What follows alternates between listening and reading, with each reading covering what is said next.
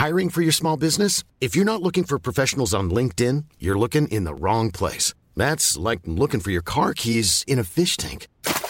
LinkedIn helps you hire professionals you can't find anywhere else, even those who aren't actively searching for a new job but might be open to the perfect role. In a given month, over 70% of LinkedIn users don't even visit other leading job sites. So start looking in the right place. With LinkedIn, you can hire professionals like a professional. Post your free job on linkedin.com/people today. Ready to pop the question? The jewelers at BlueNile.com have got sparkle down to a science with beautiful lab-grown diamonds worthy of your most brilliant moments. Their lab-grown diamonds are independently graded and guaranteed identical to natural diamonds, and they're ready to ship to your door. Go to BlueNile.com and use promo code LISTEN to get $50 off your purchase of $500 or more. That's code LISTEN at BlueNile.com for $50 off. BlueNile.com, code LISTEN.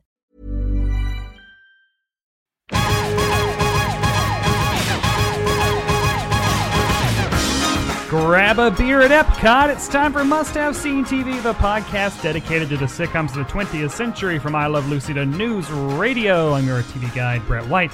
And I'm also a reporter-producer for Decider.com. This week, I am joined by a performer at the Upright Citizens Brigade Theater here in New York, and also a writer-performer and at The Dad, Matt Fisher. What's up, Matt?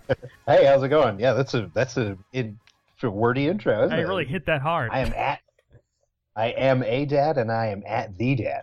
Yeah, wait. So can you just what is The Dad? What's going on? Give us an intro. So the Dad is like an internet comedy outfit. We do video. I work on the video team, but we also do like memes and posts of all kinds, and it's comedy about dad life, family life, primarily for dads, but also enjoyed by moms and kids and people who don't define themselves relative to the family unit. Right, yeah. And if you if you dive back into the YouTube archives, you can also find old videos for a thing called UCB1, where I made Matt do lovely, embarrassing things. Oh, man, we had quite a time at UCB1, didn't we? Yeah, it was a man-on-the-street type fake news organization run through UCB Comedy, and my whole gig there was coming up with the most complex and elaborate premises. They usually involved multiple locations. I mean, the most elaborate one was definitely the I can buy a better gift one. Oh, I love that. Which was... We charged into the front of a Target, or so we accosted people in the parking lot of that one, didn't we? God. Yeah, and we made it pretend like it was Christmas Day. But it was really like late November or something. But yeah, of Hollywood. It was fun. But now you are here on Must Have Seen TV, and this week we're going to be traveling to 2 different weeks, February 27th and March 12th, 1996. Rumble in the Bronx and The Birdcage ruled the box office, and One Sweet Day by Mariah Carey and Boyz II Men topped the charts, and ABC aired the Roseanne episodes, Disney World War II, and Springtime for David. Matt, you must have seen Disney World War II and or Springtime for David before today. Oh, I certainly have. I recall seeing them in real time. Oh, man. So you were a Roseanne household. We were a Roseanne household, although I'm sure we'll get into it a little bit. I feel like by this point, peak Roseanne had kind of passed. Oh, yeah. But Roseanne plus Disney World, you can bet the Fishers were front and center with a bowl of popcorn. Yeah, so this is also the second of my promised series of Disney World sitcom episodes. I did the Full House 2-parter with Kirk D'Amato earlier this year. Yes. So I will ask you, as I asked him, why Disney? And also specifically, why Disney World? Because there's a difference there. Right. And you know what? My experience is I feel I'm much more entranced by Disney World than Disney generally. Yeah. Although they have some. Obviously, I have kids. I have an 8-year-old and a 3-year-old son. So between my childhood and theirs, I'm steeped in all things Disney. But ever since I was a kid, I've been a Disney World person to this day. I find the place kind of fascinating. I've been many, many times. Even as my politics have changed and my opinion about pop culture and what the Disney behemoth has done to it has soured over the years. Buying everything in sight. Yeah. Oh man. If you've signed up for Disney Plus Yeah. before this point, there's it's called like the Founders Circle, Yep. or it's like, and proud member of the Founders Circle. I wrote an article about it. I was at D23 when they launched this, and I interviewed people that were signing up for 3-year subscriptions to ask them why for work. And then because I was doing that, I also signed up, so I also have one. Heck yeah. So this should really be a closed meeting of Circle members. Yeah.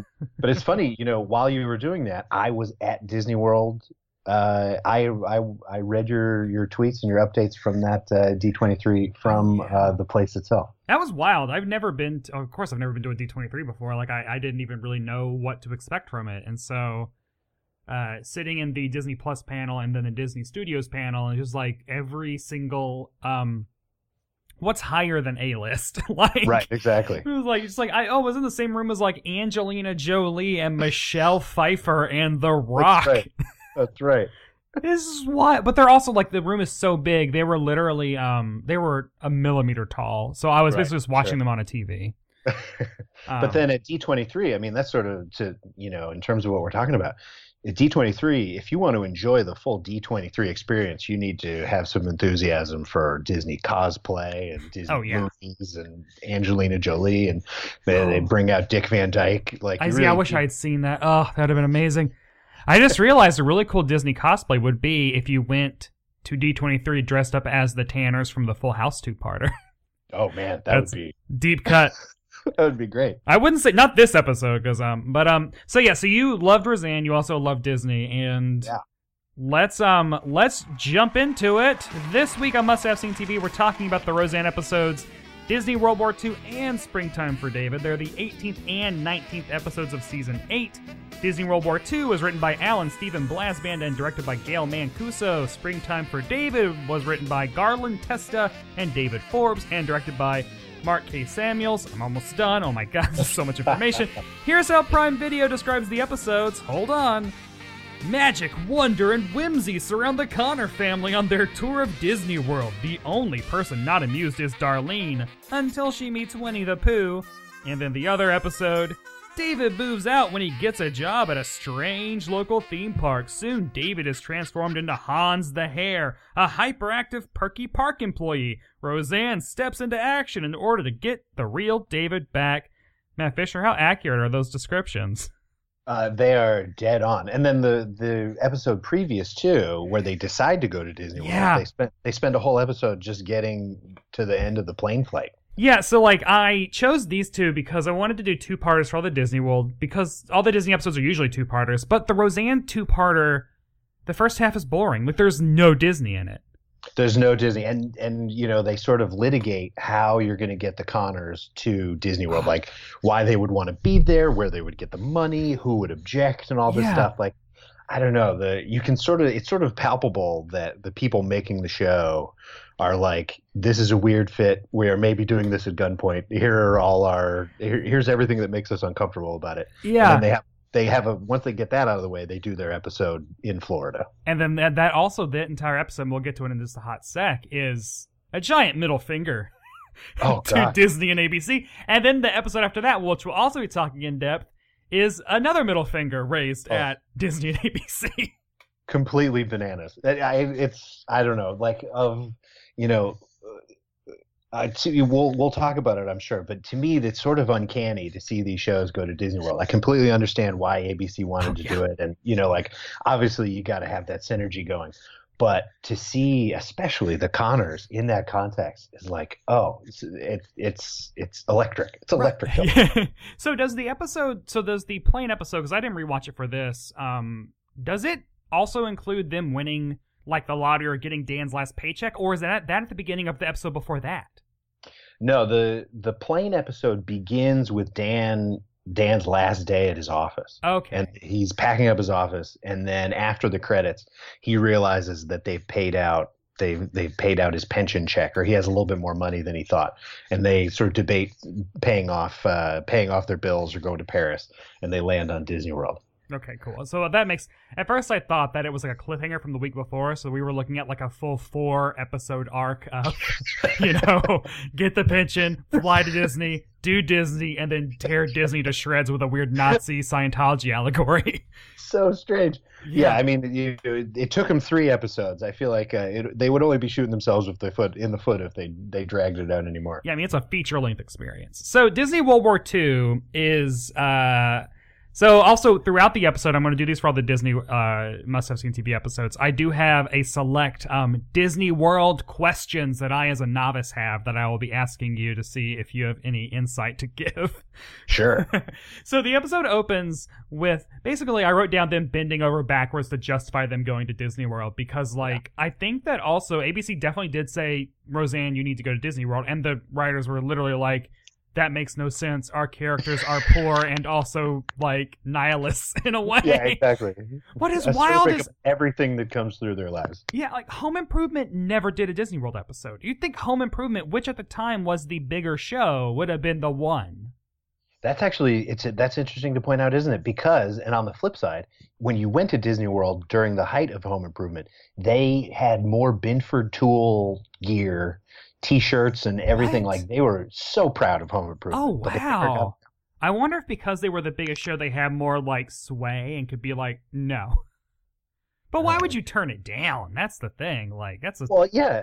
For all these other shows, it's such an easier fit. It's tonally it makes more sense, and it seems like the stories told in these other sitcoms fit so much better there. Yeah. I don't understand why they would have objected. So the episode starts with them finally getting to their hotels in Disney, and they're just freaking out about how nice they are. There are phones in the bathroom, and I mean, are there normally phones in bathrooms at Disney hotels? I mean, I guess they're staying at a very swanky one. They really are spending all their money. Well, it's actually very interesting. The hotel they're staying in, not even the establishing shot of the outside of the hotel is actually a Disney hotel. Oh. It's meant to evoke, I think, the Contemporary Hotel, which you may recognize from pictures as this sort of modernist A-frame hotel with the big atrium in the middle and the monorail goes through. And they show this picture of the hotel they're in, and it kind of looks like that, but it's not it. And then the room, and nothing in that section really pays off any Disney stuff. It's mini bar jokes and room service jokes and things like that. And it seems like they're stalling. They're it's a full 8 minutes. Yeah. So the first...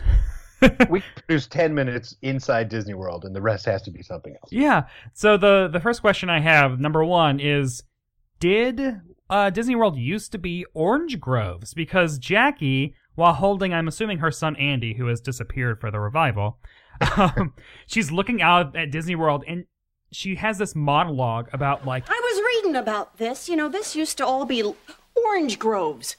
But that's not what one Mr. Walt Disney saw. He saw that lake. He saw that castle. He saw that ample parking with convenient shuttle service. And he set out to make that dream. Hey, everybody, it's Mickey Mouse!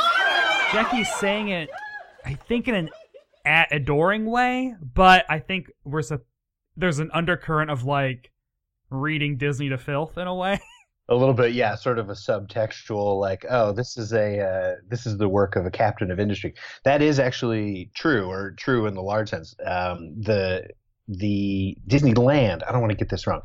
Right. But I believe Disneyland at the time in Anaheim was explicitly an orange grove thing. Disney World was bought. The land for Disney World was bought through shell companies in secret. Yeah. Because if once people knew that the Disney behemoth was looking around Central Florida, I think it would have screwed up their deal. But at the time, I think it's just swamp. I think you'd have a hard time growing oranges around there. But. So Jackie probably just read some facts on Disneyland and just confused them, which is fine. Yeah, she's or the writers under extreme duress were like, "Look, these are the jokes. We did the research. We did. These are the jokes you're getting." Fine. So basically everyone comes rushing into what I'm assuming is just Roseanne and Dan's room. Yes, because they're there with the entire cast. I mean, like Martin Mull's the only one that ain't there. Like, Right. but it's like it's like Roseanne's mom Bev, the sister, like baby Jerry, because there's like the fourth Connor kid is there. And then both David and Mark, and like it's a lot. Oh, yeah. Actually, speaking of strange casting, to go back to the previous episode for just one moment, it starts with Dan's last day on his job, and this is also during the Becky years, where they were alternating actresses for Becky, and in this episode, which is strange because most of it's about Disney World, or about the fact that they're going to go to Disney World.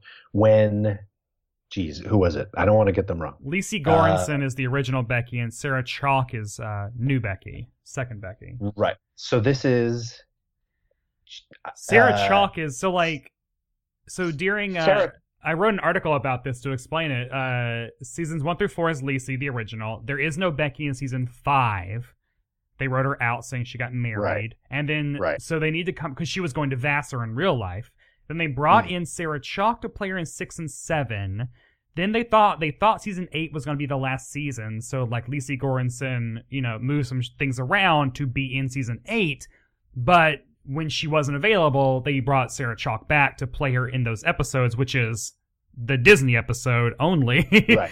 Oh, is this the only Sarah Chalke episode from that season? No, there are like 2. There are like 2 or 3 from season 8. But it is weird that like are both of them in the one before this? I think it's just Sarah Chalke, but they do not play it cool at all. They not only does the family, she walks into the living room to be like, I heard we're going to Disney World. They all make like you're the other Becky jokes. Yeah. And then like as if it's a theater performance, an announcer comes on and is like, in tonight's performance, Becky will be played by Sarah Chalke. Like, wow. And it's too crazy. You can tell, you say that they figured this to be the last season, and you can tell because they're really like, they're firing all the fireworks they've got. Like they don't we care. did our black and white episode. We did it. Like we're doing everything. So Roseanne distracts all of them because they're just hanging out in her room by opening the door and saying like, look, there's Mickey Mouse. And everyone just like runs out to like see if he's there, which I don't know. I don't think Mickey Mouse doesn't just roam the halls of hotels. Yeah, you wouldn't get that close to a room he could be dragged into. Yeah. But that was just her way of sort of like getting the room to herself. It's like oh man, it's so crazy. So then we get the opening credits, which are the insane season 8. Like I wrote down black or white style morphing. Yeah.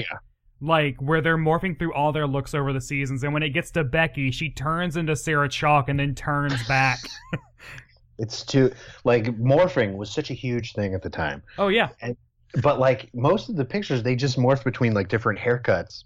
Yeah, the Roseanne one at the end is also crazy because she's had so many different haircuts by this point, and the hair is going from like being really long to really short back again. Well, and also the pictures they morph between are of them looking in different directions. Yeah. So like 75% of the morph just their eyes floating around to fit onto like a new head.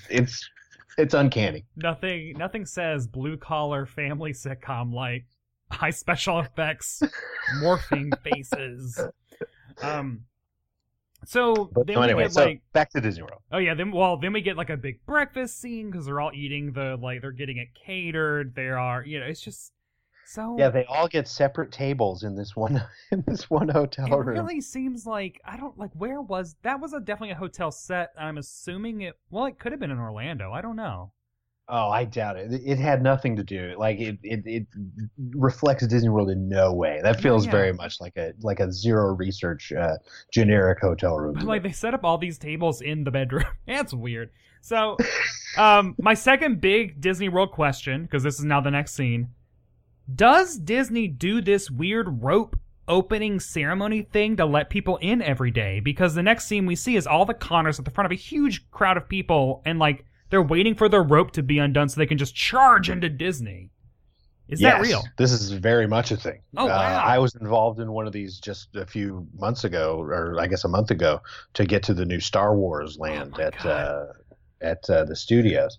But yeah, so you'll be able to, even slightly before opening or at the announced opening time, you'll be allowed through the front gates, but stopped at a certain point inside the park.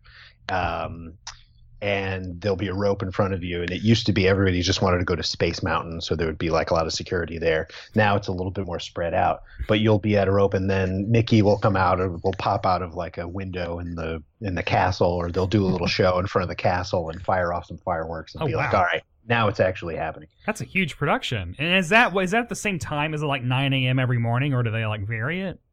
Oh, it varies every day. There's so much strategy to be had. I consider myself privately, I don't really talk about this, but I consider myself sort of the Alan Grant of Disney World. Like if I've internalized enough information about how that place operates and is laid out that like I could sort of feel my way around by instinct. And and so there's different opening times depending on the season, and then also now there are four theme parks there and 2 water parks and all this stuff, and they sort of like one will be open earlier and others will be open later, and then there's also extra magic hours where people staying at Disney hotels will get to enter the park an hour before everybody else. Oh, that's nice. There's seems like like Comic-Con in a way. They do that shit there. Yeah. Well, it makes it sort of tiered. I mean, that's sort of, and there's also the Fast Pass system whereby you can sort of make reservations for rides rather than standing in line. And you feel very keenly everything that happens at Disney World that takes away from the sort of egalitarian aspect of it. Anything that puts people into tiers. Oh yeah, it's like a sort of a weird frustration in this magical place. So the Connors would not be up for that, and they're not. They're mostly not up for it in this episode. So Roseanne says they're going to be there for 4 days, which seems like a decent amount of time. Oh yeah, at the time it was 3 parks. You had the Magic Kingdom at Epcot, and they had just recently, within probably a couple years at least, opened the studios. The Disney GM Studios, as it was known at the time. Oh yeah. So 4 days would have been a handsome amount of time. And so then they start running into the theme park while it's like slow motion, and then While You Wish Upon a Star is playing, or When You Wish Upon a Star. Okay, we're going to be here for 4 days, so remember, we don't have to get out there and see everything at once. Yeah, let's pace ourselves. Just take it real easy. When you wish upon a star, makes no difference who you are. That's from Pinocchio? It is from Pinocchio, okay, and that especially at the time, that was like the Disney World song. That was the theme song of the Disney Sunday night movie. Oh right. And that was probably your number one Pavlovian Disney response music. Is Let It Go that today? Like, what would the equivalent be? That's a good question. Or would it still be When You Wish Upon a Star? It might be When You Wish Upon a Star. They'll certainly throw enough Frozen stuff at you, but if the place had like a theme song, I bet it would still be the same. Okay, good. So now we're at Disney question number 3. Beer in the park, is it only at Epcot? Because literally the only thing that Dan Connor wants to do is drink at Disney World when he's there with his family. His first instinct, they say like there's no beer in the Magic Kingdom, it's only at Epcot, and he starts slow-mo running to Epcot. He's not with his family for the rest of the episode. It's really true. And I think they did that. To me, that seemed like a writerly trick, because when he realizes that and he splits for Epcot, they kind of call back. They have him run out in slow motion. Yeah. Which I think was their way of excusing or sort of making more tart the fact that they had to let everybody run into Disney World. Is there beer at Epcot? There was beer at Epcot at the time, and since then it's expanded to other places too. It's not it wouldn't be available at like any sort of stand you walked up to, but you can score it in all the parks, I believe now. Does Galaxy's Edge have alcoholic drinks? It is wild. At Galaxy's Edge, or is it all milk? Well, that's just the thing. You can go. They have a very prominent blue milk stand, which also sells green milk. And both blue milk and green milk are available in alcoholic versions. So you can get the blue milk like with tequila in it. Oh, yes. That's my dream. I was there drinking my blue milk before dawn because I was there the first day it was theoretically open to the public. And so we got there. I'm trying to remember. The park opened at 3 a.m. for all of us nuts. Whoa. as much as we were in the middle of a giant crush of people to get on the ride, we were off the ride like before dawn, or like as the sun was coming up. So I had like two. I drank my own blue milk and my son's, who wasn't into it. So I had 2 blue milks before breakfast that day. Jesus Christ. Non-alcs. Oh man. So the next vignette we get, just bigger note for this episode. There's no plot. None whatsoever. No, it's not, because like the other Disney episodes that I've seen, there are plots that, and like they're like thin plots, but there's usually one overarching. Like Full House is Michelle becomes princess of the day, she runs away, they find her, she has to learn about like sharing or something. This one is just a bunch of different vignettes of them not liking Disney. Like the next one is Darlene, David, and DJ are all just like hanging out. I wrote down that Darlene is dressed up like a New Radical.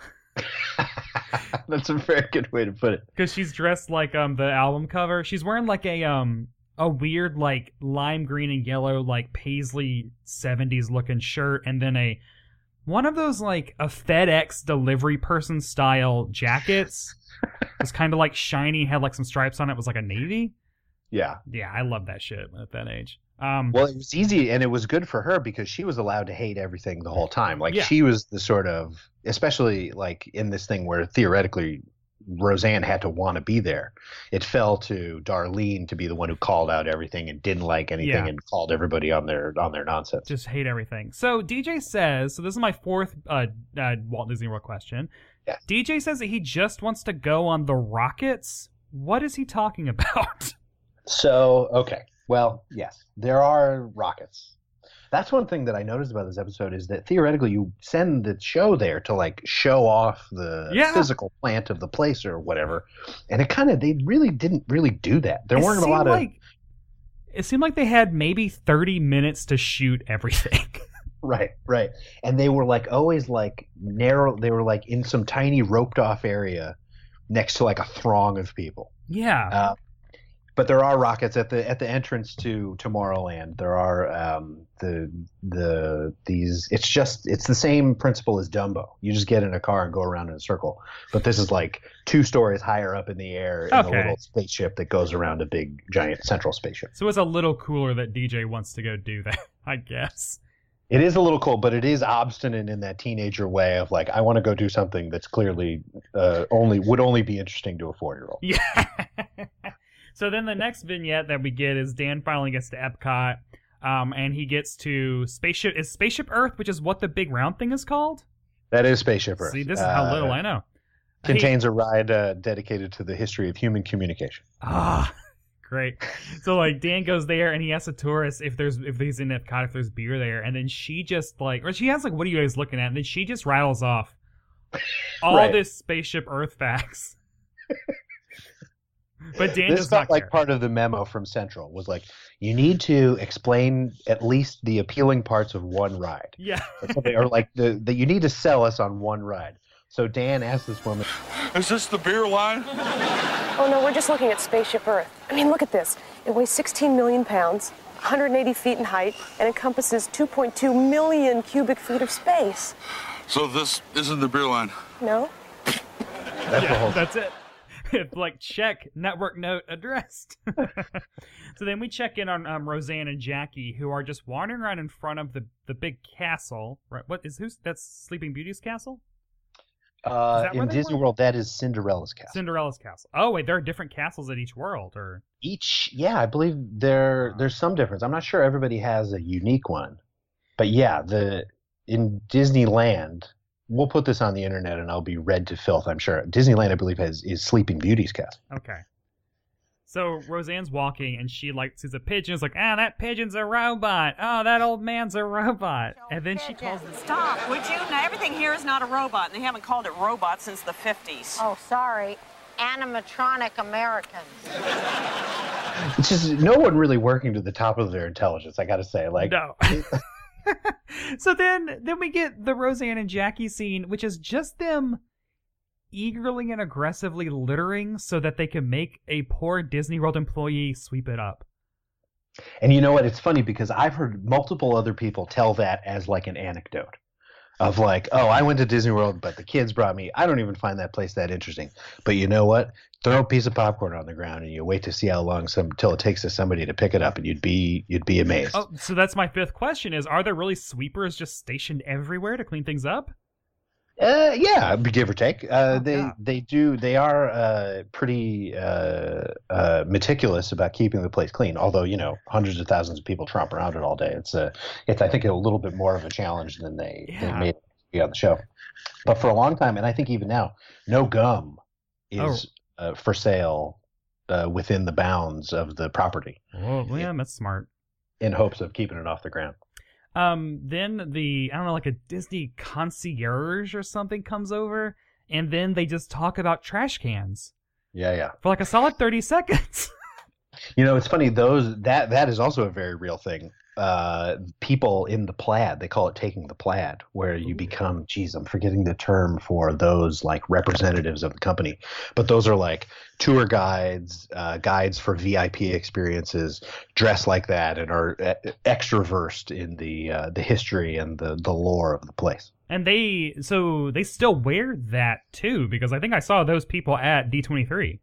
Oh yeah, that's still very much a thing. It'd be something that they would wear, people cosplay as, and it goes back to the oldest history of the thing. Like I have these like old films of when Walt Disney would go on TV and explain things about the rides they were building for Disneyland, and a lot of it is like in conversation with a woman dressed up like that with like a riding crop, who's just like sort of like a professional, positive, entertaining person. That's fully wild.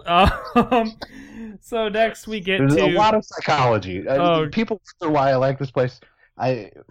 All other things being equal, let me assure you, there is plenty going on at Disneyland. So fucking wild. So then Dad goes. He's at Epcot. He's found the England pavilion, the UK pavilion, and he asks for beer, and they ask him what's a yard of beer, and he's like, "What's that?" And they show him, and it's one of those like giant a yard.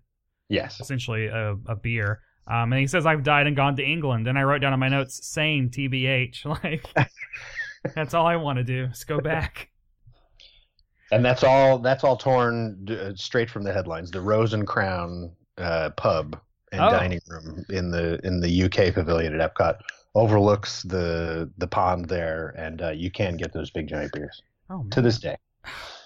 When we go back, so they then cut to commercial, and then the photo interstitial to get us back. One is a photo of the teacups, and then after that dissolves into a duck eating spilled popcorn. Yes. Was that photo taken for this episode? That's a weird thing. Oh, sure. Someone, I think that's what makes these episodes so interesting, is that it's so working at cross purposes. It's we're here, we're showing people have fun. Everyone on the show interacts with costume characters over and over and over at great length. But at the same time, the show itself and the people want to be oh, we're above this. It's all kind of a sham. But they can't really do it until the next episode. They save all the real grenades for the following episode. So then the next question, question number 6. We find Darlene. She's sleeping on a bench. She's sleeping on the same bench. She has not moved. Where is she sleeping? Where is that in the park? They were set up around there's a waterway in back that it's the waterfront that goes around Frontierland, which is sort of the Old West. They were set up so that behind them you could see Splash Mountain, which is part of Frontierland. And then there's a riverboat that patrols, a big paddle wheel steamship that goes back and forth on that water. And then on the other side of the water is Tom Sawyer Island, which is one of the few kind of places for free, unstructured fun at the park, where you sort of it's like a forested running around area. Does that location make sense for the rides that we see DJ and David do, which are the Rockets? They also ride Dumbo at one point, and they come back from, I'm assuming, the Pirates of the Caribbean. Yeah, none of those are especially proximate to that. Okay, so they were really just running all over the place. Oh, very, very, very much so. And it's what you're talking about is even worse later when the adults end up on a ride. There's no. We'll get into it. Yeah. So then we get to So I'm not super versed in Roseanne, but I totally forgot that Mark is a Dum Dum. Oh, it's a total airhead. Yeah. Like he makes Joey look like Ross. I don't know. So we get a scene of like Goofy and Becky, who we have not seen for this until like she's just not in the last act. So her first vignette in Disney is her getting like talking to Goofy. Question number 7. Do costumed characters accept kisses like the one Becky gives Goofy? I know, like innocent peck. Yeah, I think they would. Although you wouldn't just have one wander by while you're standing in front of the rivers of America. Like they're either hightailing it from one place or another, where you could like maybe give them a high five, yell, "Hey, Goofy, how's it going?" Yeah. Or they're parked in very specific guarded places where they can escape, and there can be a queue that forms for people who want pictures and stuff. This thing where you just sort of wander around and work out your personal psychology by talking to these people that doesn't really go on. Yeah. And then so Mark comes up and he's immediately jealous about Goofy, and Mark is also wearing a Davy Crockett hat. Sure. Which just adds to the more juvenile. That's the only thing you can do within 500 feet of that area of the park they were standing in is buy a fake rifle and a raccoon hat. Oh wow, I didn't. Okay. That's a frontier thing. Throws back to Davy Crockett, who was huge when they opened Disneyland. Oh right, yeah. So then Dopey comes by, and then Mark also makes her like back off. So yeah, I forgot to ask, like, would Dopey and Goofy be walking around in that area? Ever? No. Oh yeah, Dopey's got no business in Frontierland at all. And even Goofy too. Like if he were there, he would be there. I don't know that there even exists a Goofy dressed in Frontier garb. Yeah. But yeah, like standard model Goofy's not going out there either. Oh man, they should have like a Disney Bizarro day where like Dopey's out there dressed up like Davy Crockett and. Oh, that'd be great. Like, get the variants. I think it might have been for D23, or maybe something more recent, but they, somewhere publicly, Goofy and Donald appeared in their Kingdom Hearts outfits. And that was very, very exciting to the Disney internet community. So next up, we cut back to Dan in Epcot, and we get the Arabian Nights marching band, basically. This is a real rough patch. This is probably the darkest passage as far as I was concerned. So Dan is, I guess, drunk, and where is he? Like Little Morocco, Little Arabia, like what is that? So yeah, they sold the whole Disney thing on that. It's like the country pavilions, which is half of Epcot. The front half of Epcot is called Future World, where there's rides theoretically about human endeavors and technology and stuff like that. And the back of Epcot is a sort of like a permanent kind of like a bazaar of nations, where arrayed around this lake are pavilions representing nations from around the world. And one of them has always been Morocco. Okay. Which over the course of Disney's history and even today is kind of like spicy, I would say. It's like socially is a test for a lot of Disney guests. Yeah. Sort of a Rorschach test. Oh, God. How you feel that. And the way it's depicted there is insane, crazy. Because Dan is like sitting on a fountain, and like there would be music at the place. There would be musicians, but they would be like exalted a little bit. They would be like, these are musicians, and they dress up, and they would have microphones, and they would do like a little bit. They wouldn't just wander around. No. I believe the music, the band that played at Morocco for a long time at least was called Mo Rockin'. Oh, okay. Oh, nice. But it wouldn't just sort of be like 3 extras from Raiders of the Lost Ark sort of wandering by flutes. This is a weird thing, because this also happens in the Full House episode where they're in Epcot at the German area, and an Oompa band just like walks up and starts playing out of nowhere. So this is a thing. Yeah.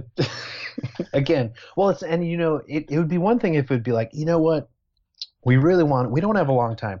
We want to express to people the magic of being at Disney World. So perhaps we're going to give people a little bit more access they would have. The entertainment will be a little bit more intense than it would be, but it's all just sort of flip. Dan's just sitting there half drunk, and these guys wander by and kind of like sidle up to him almost like they want tips or something. Yeah. It's like real crazy. And then he requests a song. He's also wearing a fez. Sure. And then he's like, do you know this song? And then he does what I wrote down as racist wailing and clicking. Yes. And then the joke is they know the song. They start playing it. Oh my gosh. Could you even imagine? Yeah, boy. So the next scene we see is of DJ and David riding Dumbo while Darlene watches, and she has a good joke. My brother and my boyfriend on the Dumbo ride, and me without a camera to throw at them. Yeah.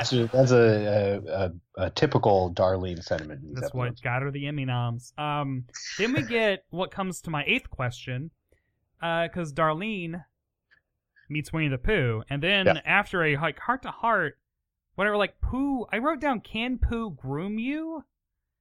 Doesn't he, like, rub her hair or something? Or I can't remember what he does. Yeah. He does some touching. Like, that in itself is not that crazy. They'll muss your hair. They'll pull off your hat. I have a memory from a childhood, which I think has been not implanted, but just sort of like a false memory that's grown over the year of seeing Captain Hook throw a kid into a garbage can. I don't think that happened. But to me, it's real. The weirdest one I ever saw was my wife and I, my then girlfriend and I, were at one of the water parks, and Goofy in an old-fashioned bathing suit, like a striped English countryside bathing suit, got up on one of the rocks next to the wave pool and started taunting the audience, like the people in the wave pool, as if he was going to jump in. And the whole time I was like, you know what? I know a little bit about drama. You can't do that. You can't stand up there and pretend like you're going to jump in and then not do it. And then by God, he did. What? I know. And marched right back out while we cheered. But that's a daredevil performer, because that's a heavy, furry costume. Oh, yeah, that's hazard pay. You'd need to reward a guy for doing that. Yeah. But so that's not that crazy. But the idea that Winnie the Pooh and you would just like stand there and kind of just like have essentially a conversation, you don't really get that kind of access. Yeah. Darlene just unloads on him like, you're the first book I ever read. I've always loved you. And then she hugs him. And it's really like, it's really sweet. But it's also like, again, that would never happen. I don't know. Well, it's sweet, but it also cuts against like her character kind of, and like the I wonder whole. If that was a network note of like, Darlene has got to turn at some point. Right. Somebody has got to like someone. I guess it's also the closest semblance to a plot or like any arc in this episode. Yes, that she's won over. Yeah. So then we get a weird little scene with Grandma Bev, Estelle Parsons, and then the babies, because they had to explain where the two babies, Andy and Jerry, are. And she got the Mickey Mouse hats, because that's what you do with babies on these shows. Then Certainly. she starts singing, and kids just flock around her like she's putting on a show. And to me, this was one of the most organic parts of like, I could see her doing that. I could kind of, like it all kind of as a rough sketch kind of hung together. But they think she's entertainment, and she gets enough interest from the people around her that she continues singing, and she becomes like sort of like a little entertainer. I thought that was like, relative to everything else that happens, I thought that was kind of a sweet moment. Yeah, Disney would be happy about that. So when the notes came back, they're like, okay, what was good? We leave in all the Bev stuff. That's great. That 30 seconds. Then we get another scene. Dan is now in Germany at Epcot. He makes a Sergeant Schultz joke. Shout out to Hogan's Heroes, which I will cover on this podcast at some point, because that show is a situation. A lot going on there too. In front of and behind the camera. Right. And then Dan and Roseanne have do like a little like rendezvous spy like sketch thing where she's playing like a French person standing behind, like, and they're like flirting. And at this point is where I wrote, there is no plot, not even a thin plot. No, yeah, not at all. Not at all. And I guess that they hook up so they can then do the next thing, which is my 9th question. What's up with Big Thunder Mountain Railroad? And what's up with Big Thunder Mountain Railroad now? Because then we just get an extended scene of Jackie, Dan, and Roseanne just riding that ride. Yeah, it can't happen. Big Thunder Mountain Railroad is in Frontierland. You could basically see it from where the kids were parked in the Magic Kingdom. Oh. And Dan and Roseanne they're in the World Showcase section of Epcot. It would have been a 45-minute process to get to Big Thunder Mountain and back. Jeez. So is that ride still around? Is that a big ride still? Yeah. It's a big ride in the kind of way of Disney World where they don't want to make you throw up. Yeah. So like it's kind of not on the Richter scale of roller coasters, but it's like a very charming, somewhat exciting for kids. Kids love it. My kids love it anyway. You're in a mine train. All the lift hills go through like, oh, there's an earthquake happening in this cave, or you're being menaced by bats, and then you zoom around what sort of looks like Monument Valley kind of. See, I want to do that. That sounds fun to me now. So then we get the last like little closing, like little montage of Darlene gives Pooh her contact info. Mark pulls Becky close when Goofy arrives. Bev says that Mickey should consider dramas. Roseanne and Dan kiss with fireworks going off. It's like maybe the most positive thing of the entire episode. Sure. I guess. So like, would this make you want to go to Disney World in 1996? I guess like kids watching it wouldn't really catch the fact that they were kind of making fun of it the entire time. Right. Yeah, you would see the rides, you would see the characters, like, oh, I could talk to Winnie the Pooh and he would like sort of become my friend. I feel like that's sort of a selling point. So I guess like they didn't get the full House and Step by Step like really went all in on just like the magic of it, and Roseanne was just kind of like, we're going to talk about the trash cans and the beer. Right. And if you must, we'll end on fireworks. Yeah, because you have to. The Epcot fireworks show was called Illuminations. Actually, you know what? It closed not long after this. But it was like a laser show with like, as you see, fireworks. Although they don't make it seem, maybe drone footage and high-def technology and photography have come a long way.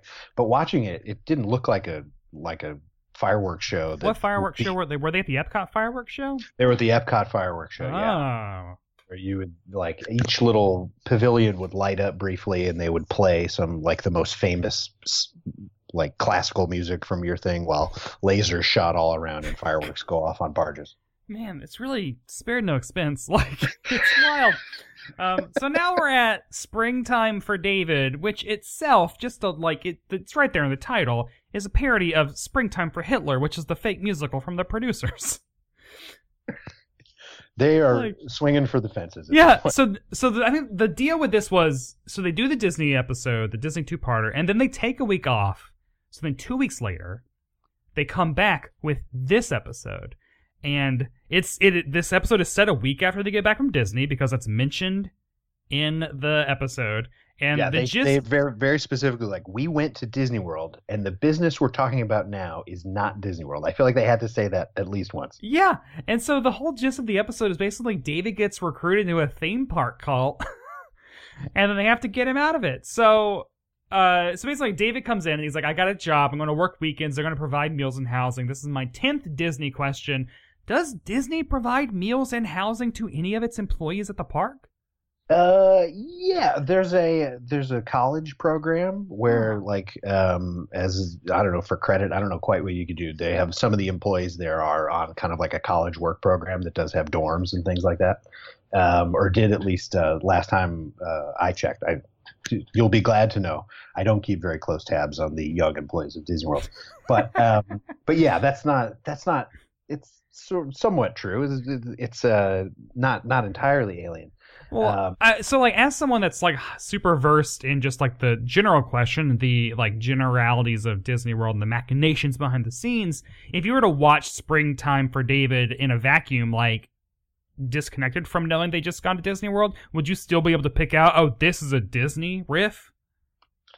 Not the thing that makes it specific to Disney for me is that they go after the kind of Disney mindset that like, oh, Disney employees need to be studiously positive, and they need to like know all the history, and there's like a very close code of conduct, and you can't have a mustache and all that other stuff. Oh, yeah. And so to me that was kind of like the satiric target, or like what they hope to take down about the Disney aesthetic. But other than that, like, no, it's like a Schlitterbahn kind of place. It's like a German. It's called Edelweiss Gardens, which DJ is super excited about because someone was crushed in a ride there a couple weeks ago or something. They have like spinning beer steins or something. Yeah. And also, so like when David like says, or DJ, someone says like, you're going to be wearing... You get to wear shorts and knee socks. You won't look like too much of a femme. Oh yeah, that really rang out to me, the old femme insult. Whenever I run across that on old Mystery Science Theater 3000s, that always like oh yeah, that was kind of like that did slide as an insult for a while. That was like, jeez, I wrote down yikes, DJ. So they help him move in. He moves into basically a dorm room cell block, like cinder block kind of gig. It's very, they comment about how like there are no windows. You will not even know what time of day it is.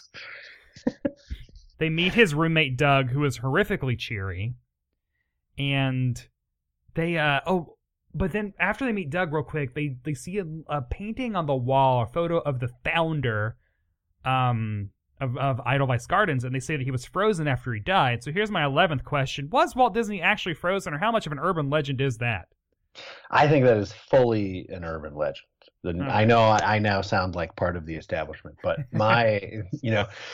he was, Walt Disney came up with the idea for Epcot, especially in his later years. He was, sort of very taken with futurism and things like that. And I think that's sort of the basis for that thing. Also, his unbelievable wealth and, cultural power needs some sort of, the anxiety caused by that needs some sort of release in his story. And like for a long time it was like underneath the Pirates of the Caribbean is his frozen crypt or whatever. His head is frozen head of Walt Disney, etc. Right. That's a pop culture reference all the time. But it's one of those things where for all the difference it makes in your life, if living in a world where Walt Disney's head is frozen somewhere makes, enlightens your world, what's the harm in believing it? Go for it. Yeah, believe it. A dream is a wish your heart makes. It's really true, isn't it? So Jackie then reads, they have a schedule on the wall, and Jackie reads it, and then the roommate comes in, and this is maybe my one LOL for the entire 2 episodes, was he comes in, and very intimidating, but with a smile where he was Doug, I was looking at your itinerary there. I gotta tell you. You really shouldn't read things on the wall in here, Jackie. Which I thought was just such a silly, intimidating joke. Well, and they take that note of fascism and they play it so hard. Like, there's these training, meetings and the whole nine. And well, Roseanne, they even treat it like Roseanne says, yeah, just make sure you write us every day and send us a photo of you holding up a newspaper. Right. This is where then we go to the training area for all of them to learn how to be the mascot Hans the Hare. And this is where I wrote down that it feels actually a lot more like Sea Org than Disney. And this is me, I know I've read a lot about Scientology. Oh man, I've loved me some Scientology documentaries. I've read Going Clear, watched all that Leah Remini show. So Sea Org, I'm this is very Sea Org-y.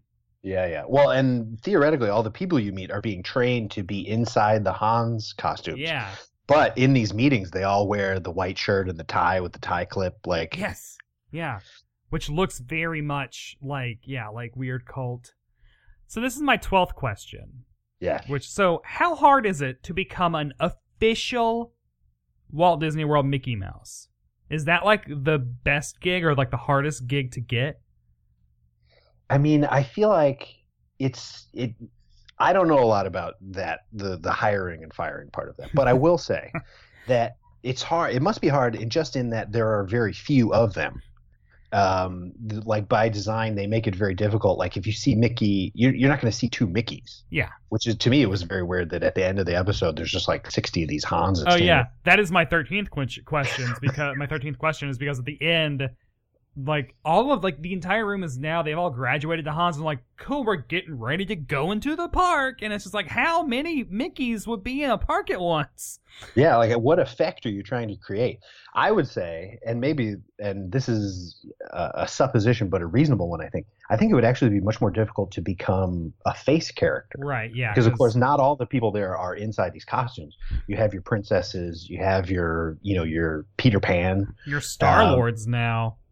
Your Star-Lords, and so you need to have the full affect. You need to be able converse fully as this person, which I feel like even if we're just cynically, because we're talking about Roseanne, even if you just think of it from like a liability standpoint, the power of those people they have over the company while they're standing out in the theme park talking to the young kids, is that's a lot more responsibility than. Did you ever get the bug to maybe do that, to use some of your improv skills to go be what Disney character would you want to be a face character for in the park, and who do you think you could actually get hired for? I guess. Jeez, that's a good question. I mean, just hair-wise, I'd have to be like a Gaston, I feel like. But I don't have the build. Maybe it's me in the Disney Tales. Maybe I don't see myself there. But I don't know. I guess I'm a prince. I'm a prince type. There's a lot more of the face characters. I feel like 3/4 of them have to be women, definitely. But yeah, what am I? I'm a Prince Eric? I don't think so. I got to shave. There's nobody with a beard. I would be much better. I need to have the head on. I guess that way, you can also rope in some Marvel and Star Wars people too. I'm trying to think if there's any in that, but you can maybe do it. You could do an Iron Man. Yeah, I was gonna say I could shave the beard into a better shape and do a little Tony Stark action. That would actually be a lot of fun. Yeah. So go for that next summer. Get the transition lenses. I would do it. Yeah. Hire him.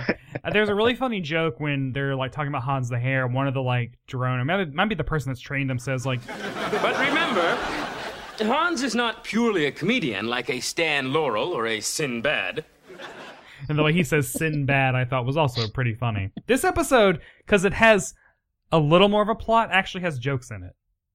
Yeah. Oh, and even you could tell that they were like, they wrote this one on purpose. As soon as at the beginning of this episode, they're back in the living room, you're like, oh, even for season 8, this feels much more like the normal Roseanne project. Yeah. They also were learning a lot more about like the really specific things that Hans the Hare has to do, like moving clockwise or like how high he hops off the ground. And I'm assuming that those characters do have to learn, like, Donald Duck doesn't take this many steps. He takes, this step or whatever. Yeah, I think so. Or I think that it's very choreographed, so they would have certain moves or gestures, specific to each of them. Yeah. There's also a really funny line, a sitting bunny is an invitation to mayhem. Oh, yeah. They really wanted you to wonder. They wanted you to, they brought up all the problematic stuff, didn't they? Yeah. Well, so like later when David shows up brainwashed, he's wearing his tie, and then Roseanne, like, she says, like, she wants to take the tie so that she can shoot up. That's a joke in this episode. Give me that tie. I want to shoot up with it. Yeah. What in the hell?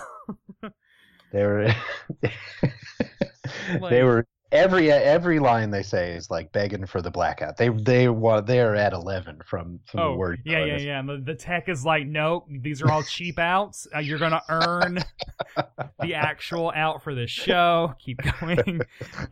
So like, what was so she even like your brainwash is like, no, because it actually says this is not a brainwashing camp on the brochure. Like they're really like hitting it up. So when he goes back, he's now Hans the Hare. Then Roseanne comes in to like find David and get him out because everyone's now wearing the mask, and she tries to find him. And there's a whole lot of finger pointing, which also feels kind of culty or concentration camp. I don't know. There's a whole like who wants to die, and they're all pointing at themselves or other people. Oh yeah. Well, and I don't. It's funny you mentioned that. Now going back, one of the things that is true of Disney etiquette is that Disney employees don't point with one finger. Ah. They point in with multiple fingers or with a whole hand.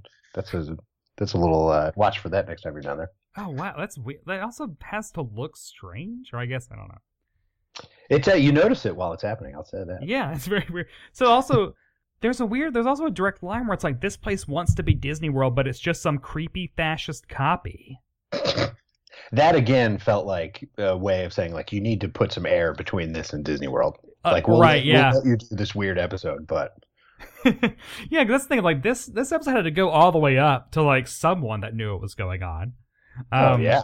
So then, like, the episode ends, like, so Roseanne does a lot of, like, dragging... Basically, she's dragging Edelweiss Gardens... parking and food, but because of the metaphor, it really feels like Roseanne Barr is saying that Disney has bad food and the parking is bad. Yep. She tries to decondition David by like tying him to a chair and, you know, screaming like, "We don't whistle while we work" and all that stuff. Like, it's mediocre food and fun at best. Like, they're really like laying into it at the very end. To me, it felt like shooting themselves in the foot. Like, if you don't want to do the Disney episode, I get it. Yeah. But then having done it, if you feel like you've earned some party time, then do the episode where the house burns down, you know, or do something like do what's even more your thing. Yeah. Make everyone go goth or something. But like to just spend more time on Disney World, like people didn't tune into Roseanne to see Disney World get taken down, I don't think. No, especially because this is essentially the third straight episode. And with that week off, they've now spent a month in like just Disney and like, I guess, and also I would like to get in the head or like do an oral history about this one episode because I want to know, like, were they like, oh, you want us to go to Disney World? Cool. We're gonna stay. We're gonna do even more episodes, and they're gonna be meaner. Like, it's just really like, oh, you want to eat all the cake? Then eat all the cake. Like, right. Well, and you know, and I will say, and you know, like I say, the politics of Disney and Disney World are not necessarily mine, but I know I've come to be friends with current and former Disney employees of other theme parks down there. And I don't know, like, yeah, it does require a certain mindset. Yeah. And it does attract people who are like, perhaps can maintain positivity longer than your average bear. Well, I mean, but even just being at D23 and just being in the midst of those like big panels that are filled with like, you know, thousands of fans that are there, like, and I'm there to work and cover it. And I'm also excited for all these shows too. But when they are, you know, on stage announcing like, oh God, I feel like they announced that they had bought something else or like, it's just like, oh, Marvel, Star Wars. It was just like, oh no, with the Fox. When they started showing all the Fox like integration on Disney Plus, and people were cheering for it. And part of me is just like, oh God, like this is just like an annual report. This is like business, you know. It just also feels icky that like people are cheering at the massive corporation reporting back that they've bought another massive corporation and now you can stream The Simpsons. Like, right? It just feels like, but I'm also like, I'm fucking getting it. I'm getting that, and I'm, you know, excited that. Maybe the X-Men, like, well, I'm excited, like, the X-Men are going to get a Marvel movie. Like, I've been waiting for that for 20 years. Like, right. But it's also, like, monopolies are bad. very much. You know, it's funny. I know people who are friends with, actually, that's a fun Disney World thing. If you ever talk to someone who works at Disney World or has worked in that kind of thing, they may say, I know someone who's friends with Captain Hook. And that would mean that they are the person inside. They've worked as Captain Hook. Oh, that's like the lingo they have to use? Yeah, you would never, even nowhere for the rest of your life would you ever say, hey, I'm the Belle.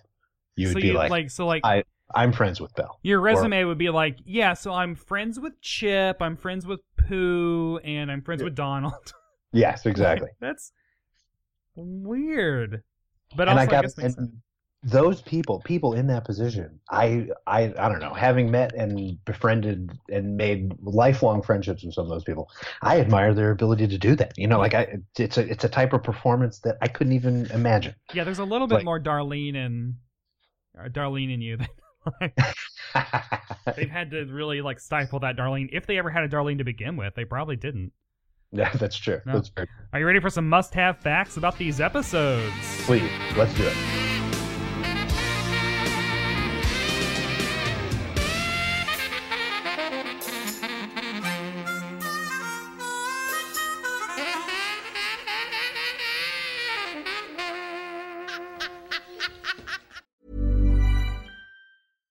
Ready to pop the question? The jewelers at BlueNile.com have got sparkle down to a science with beautiful lab-grown diamonds worthy of your most brilliant moments. Their lab-grown diamonds are independently graded and guaranteed identical to natural diamonds, and they're ready to ship to your door. Go to BlueNile.com and use promo code LISTEN to get $50 off your purchase of $500 or more. That's code LISTEN at BlueNile.com for $50 off. BlueNile.com, code LISTEN. I'm Sandra, and I'm just the professional your small business was looking for. But you didn't hire me because you didn't use LinkedIn Jobs. LinkedIn has professionals you can't find anywhere else, including those who aren't actively looking for a new job, but might be open to the perfect role, like me. In a given month, over 70% of LinkedIn users don't visit other leading job sites. So if you're not looking on LinkedIn, you'll miss out on great candidates like Sandra. Start hiring professionals like a professional. Post your free job on linkedin.com/people today. So the ratings for both of them. So part 1, or the first episode we talked about, was watched by 19.6 million people. Oh, imagine that. Imagine that share in today's day and age. My goodness. Yeah. But then the next week, or Springtime for David, was only watched by 16.9 million. And what I went back and looked at was the 16.9 million was more the norm for this season. And the 19.6 is an outlier. Like, them going to Disney actually did help their ratings. Yeah. So it's always a great episode. And actually, for all we talk about it, it hasn't actually been done that many times. Yeah. TGIF shows did it to a certain extent, and then like Modern Family has done it. But and all in all, you're talking about like fewer than 10 episodes of television. Well, they're all like, most of them are 2-parters, but it's still like, 7 series maybe. Yeah. I mean, I'm doing another 1 or 2 at least for this series. So for the rankings for the week, Disney World War II was 14th for the week. The top 5 shows of that week were Home Improvement, 4 ER, 3 Caroline of the City, 2 Friends, and number 1 Seinfeld. Love a week where Caroline of the City beats out ER. That's also probably because it aired between Friends and Seinfeld, I imagine. Oh yeah, that was a very kind slot they had. Yeah. Oh, and also people love a cartoonist. What can I say? Caroline City, you can stream it on CBS All Access. Still pretty good. Everything I knew about cats, I knew because of Caroline the City. The animal or the production? The production, because Annie, her neighbor friend, was in Cats, and so that's all I knew. And I did not learn the plot of Cats until that trailer came out. Oh, yeah. And my coworker had to explain to me what Cats was about. And I was like, that is what everyone has been talking about for the last 35 years of my life? Society did a lot of learning when that trailer came out.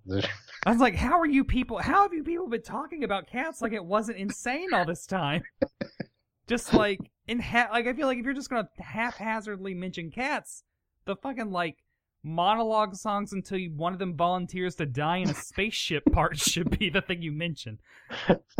That trailer was so much. My wife hadn't seen it, and to describe it to her, all I could say was like, this film and this trailer were made by people who really, really like musicals. Yeah. Like, yeah. It is pure, unadulterated by story or any connection to society or anything you know. This is just the Broadway itself. It's like eating the concrete of the street of Broadway.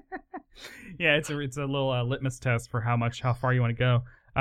So Springtime for David was only ranked 22 for the week, so a little bit lower on the ratings. The top 5 shows that week were Caroline the City at 5, number 4, 2020, 3, Home Improvement, 2, Friends, and 1, Seinfeld. So again, like that NBC Thursday night lineup, dominating. Oh, yeah. Yeah. ABC's Tuesday night lineup, though, was pretty choice at this time. So Roseanne kicked off the night, followed by Coach. Then we were a Coach household, definitely. We were watching Roseanne, just counting the minutes till Coach.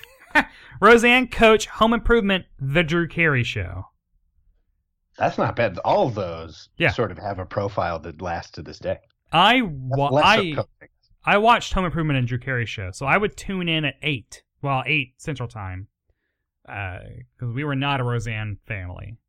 Should have been a Coach family. My family loves college football.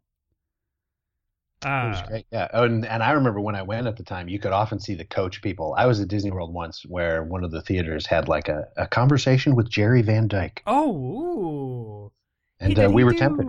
Did he ever do Disney movies like in the 60s and stuff? I mean, like his brother? Oh, that's a good question. When he was a younger guy? Not that ever crossed my radar, but how could you not? Because it seems like Jerry Van Dyke is perfect for one of those, Don Knotts level... Right. Like right. slapsticky Disney live action things. The hour-long drama that aired on Tuesday nights was initially NYPD Blue, and then they tried out another cop show called High Incident from executive producer Steven Spielberg. It lasted 2 seasons. Steven Spielberg wanted some of that Steven Bochco money. Yeah. Well, he also, he got that ER credit too. Spielberg is on that. Oh, interesting. Yeah. So the IMDb ratings for these episodes are rough. So for Must Have Seen TV, they are very rough. 144 users rated the first part 6.5 out of 10. Did you say that's higher or lower, right on the money for all of them talking about trash and beer at Disney? I don't know. I mean, 6.5? just as an episode of Roseanne, it's got to be. I think that's high. Like they don't do any of the fun stuff they do. There's sort of the loose dialogue and like them making each other laugh. All the stuff that you would go to Roseanne for is sort of like very much like a hangout, and like people, like the characters feel very lived in and feels very true to everything. This was all very stilted and weird. I think I don't know if I had to give it a 6.5. I would go lower. Oh yeah, I would say 5.8.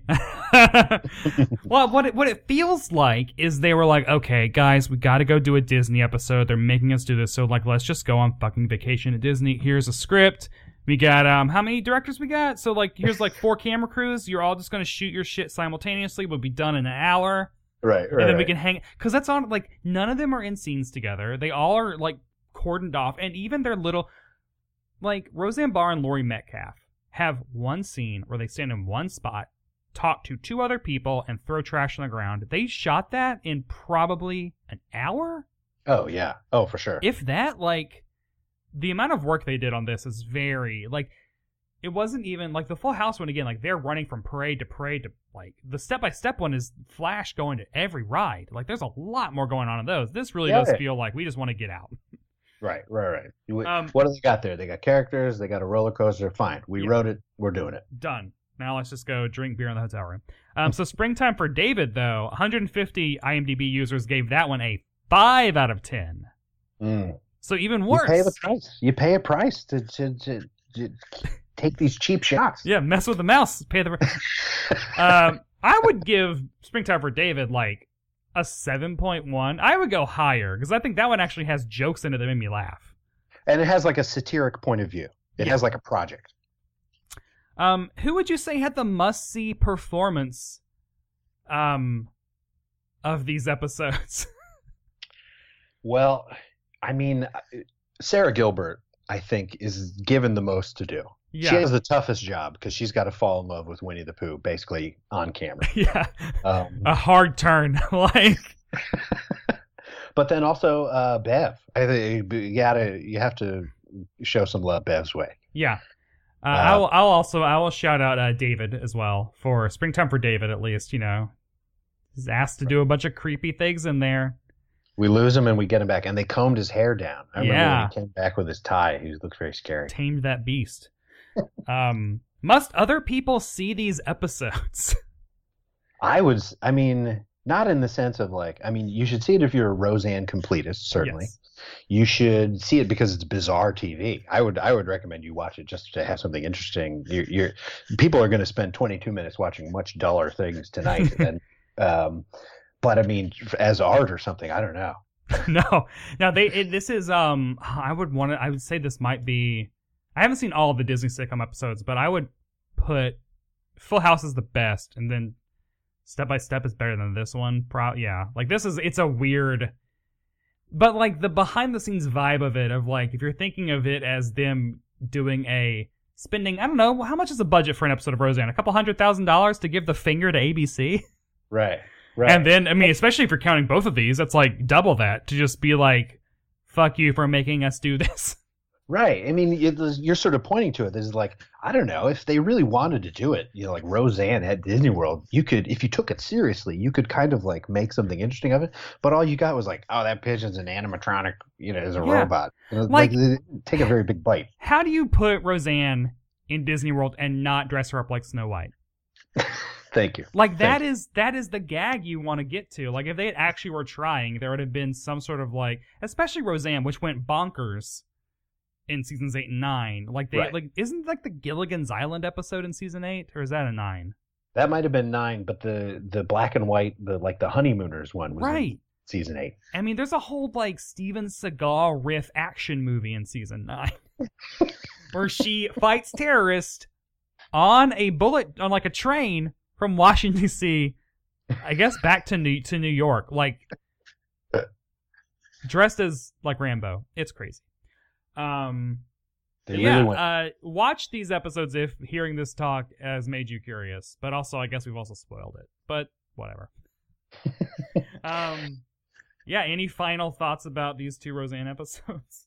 Well, I guess only to say, my fascination with Disney World, the reason I think it's interesting is because kind of like it's a Disneyland and Disney World, those kind of theme parks is like an interesting kind of storytelling. Like I'm a writer, I'm a performer.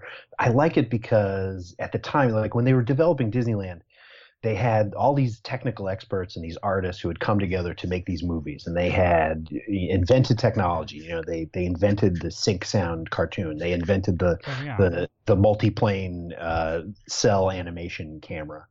And they decided, like, what if we took those technical skills and those storytelling skills and we tried to tell a story like in space, like that rather than showing you on a screen that you would experience as a person.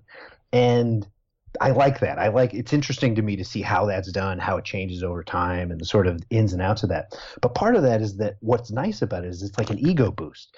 Like unlike any city you're going to go to or any place else, this is a place that's designed to kind of like build you up. You're the protagonist of this place, even in a crowd. Like it's meant to look nice to you. It's meant to cater to your, like the food you want, the experiences you want, the songs and the type of things you want to hear. And to me, part of what makes these episodes uncanny is that like it kind of spoils it if it's like, oh no, they're like, no, these stories, it's a place where somebody else's story is happening. Like, Roseanne goes there and they're just surrounded by people who are like watching them, or not watching them, but just like sort of like cordoned off while they are. It's like, no, when you go to Disney World, you're Roseanne if you don't like it. And you're, the Winslows if you do like it, and it's sort of your story. So like, to me, as interesting as I find Disney World, I also find these episodes interesting because it's kind of another inversion of that story. Well, it's like for the people that were there while they were taping it, their experience at Disney World is vastly different than what it would have been otherwise. Definitely so. Oh, that's wild. Well, thank you so much for imparting all this Disney wisdom, and it just always makes me want to go because I've not been since Pocahontas was new. Oh my gosh, there's so much we have to show you. Yeah, I know. Galaxy's Edge is calling to me, and I wanted to do it when I was at D23, but I was like, my husband needs to be there to see me when I see the Millennium Falcon for the first time in physical space and have a emotional meltdown, the kind of which I'm not sure how big it's going to be, or it's a real experience. When I went, my sons were there, and my dad was also on this trip with us. And when we knew that it was about to open, and we're like, the park opens at 3 a.m. And we kept thinking, like, if we don't go at 3 a.m., we'll be able to see it on a subsequent day or whatever. And I decided, you know what? You only live once. We're going to take the plunge. And my dad came with us. So it was my oldest son and me and my dad, the three sort of generations of these Star Wars guys. We see all the movies together on Christmas. And it really was something else. When I see that picture of you in front of the Millennium Falcon, I'll know that you're having quite an experience. Yeah, it's gonna be. I can't even put into words what it will feel like to see it, and also to go into it. And to take that picture at the DeBark table. Anyway, well, yeah, thank you so much. And where can people find you on the internet to talk about Disney and also Roseanne? Oh, yeah, geez. Mainly I live on Twitter at Fisher Matt with no C. And, check out videos of the dad themed videos that everyone will love. And that does it for this week's episode of Must Have Seen TV. Thanks again to my guest, Matt Fisher, for dropping by and talking about Roseanne with me. Next week, we will start running the Holiday Gauntlet. Specifically, Halloween, because it's October. So next time I'll be discussing The Simpsons episode, Treehouse of Horror 7. Treehouse of Horror 7 is in Season 8. It is Episode 1 of Season 8 of The Simpsons, and you can stream The Simpsons on Simpsons World, or purchase it on iTunes or Amazon, or if you're listening to this, I guess, after November 12th, Disney+. Until then, I want to hear from all of you. Tweet your questions about sitcoms to @MustHaveSeenTV. Follow the podcast on Twitter, Instagram, Facebook, and Tumblr at @MustHaveSeenTV. And if you like what you've heard, please rate and review the show in Apple Podcasts. Follow me on Twitter and Instagram at @BrettWhite. Read the words that I write at Decider.com. The theme song is Apollo Throwdown by the Go Team. Thanks to Acast for hosting the podcast. Thanks to all you for listening and sticking around. And I'll see you next time on Must Have Seen TV. Ooh, it's gonna get spooky.